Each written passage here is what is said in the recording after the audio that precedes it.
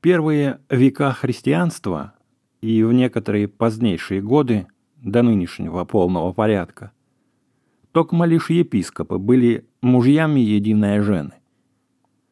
Прочие же клирики, как и священники, при случае вдовства не остерегались второбрачия и даже третицию посягали. Тем они избавлялись от соблазнов и подозрения, но притом уже были, как и все прочие, без особого уважения. Впоследствии же, когда христианство в нынешнее совершенное устроение пришло, которое уже никогда не переменится, то упомянутая поблажка в повторении брака замешалась только у лютеранских народов, как немцы, шведы и англичане, имеющие духовенство неполное и безблагодатное. В нашем же восточном исповедании, которое славно между всеми полнотою благодатных даров и имеет все чины духовные, то дабы его еще большую полностью исполнить, то изобильные правила и установления последующих времен для него еще поощрены возвышениями. Так великий епископский чин у нас совершенно обезбрачен, а священники и диаконы токмо единожды до посвящения их в брак вступать могут, и то не иначе как с девою, а не со вдовою. Вдова же, хоть бы как ни была честна и добротолюбива, и непорочна, но она уже недостойна иметь мужа, готовящегося к получению благодати священства от рукоположения епископа. А посему, хотя таковое правило к благочинию церкви есть весьма необходимое и полезное, но вдовы попов, если молодые остаются, то они уже во второй раз за соответственного человека, готовящегося к священству, никак выйти не могут. А если скукою одиночества или стеснению жизненных обстоятельств побуждаются вторично искать опоры в браке, то могут токмо в своем духовном звании за дьячка или за пономаря, а в штатских за кого придется. Но это в таких только разах бывает, если за духовной вдовою есть имение, и если она сколько-нибудь для светской жизни образована в отношении разговора, танцев и прочего, что в светской жизни не так, как среди духовенства, иначе же всегдашнее вдовство становится для молодой попадьи ее неминуемой участью, которой ей и должно покориться. Но бывают и в этом безответном и добром сословии непонимающие, строптивые и непокорные, из коих об одной здесь предлагается случай. Были два священника, оба учености академической и столь страстные любители играть в карты, что в городе даже имена их забыли, а звали одного отец Вист, а другого отец Преферанс, что пусть так в этой записи и останется.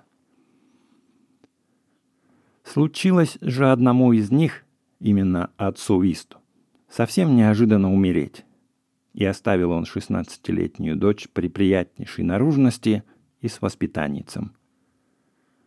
А у отца Преферанца был сын богослов, которого лучше любили звать Бог ослов.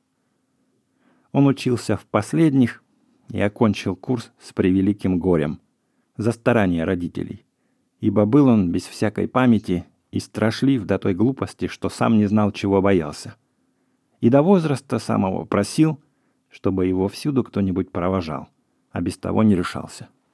По ходатайству же от того самого отца, сему преудивительному трусу было предоставлено место умершего Виста с обязательством взять в жены ту преприятную красавицу, Вистову дочку.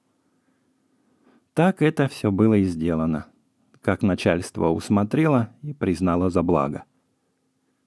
Преферанцев сын был обвенчан и рукоположен во священники и священствовал целый год, но по пороку беспамятства никак не мог научиться служению, и всегда его постоянно по церкви водил за руку и учил старый дьячок, хорошо службу понимавший, а в доме им руководствовала жена или ее мать.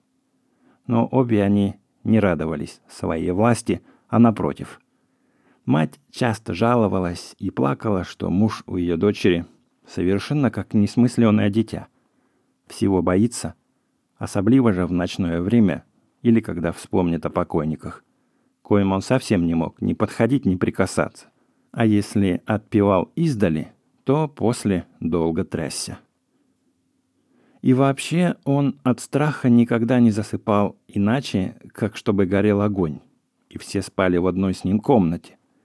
И жена, и ее мать, и еще кто был в доме, и сам всегда прятался к стенке. Но хотя он во всех разах постоянно был осторожен и с провожатыми, однако, выйдя по одному случаю вечером на крыльцо, заторопился и, сообразив что-то страшное, жалобно вскрикнул и упал от ужаса, попав головою на скребальную скобу, повредив темя.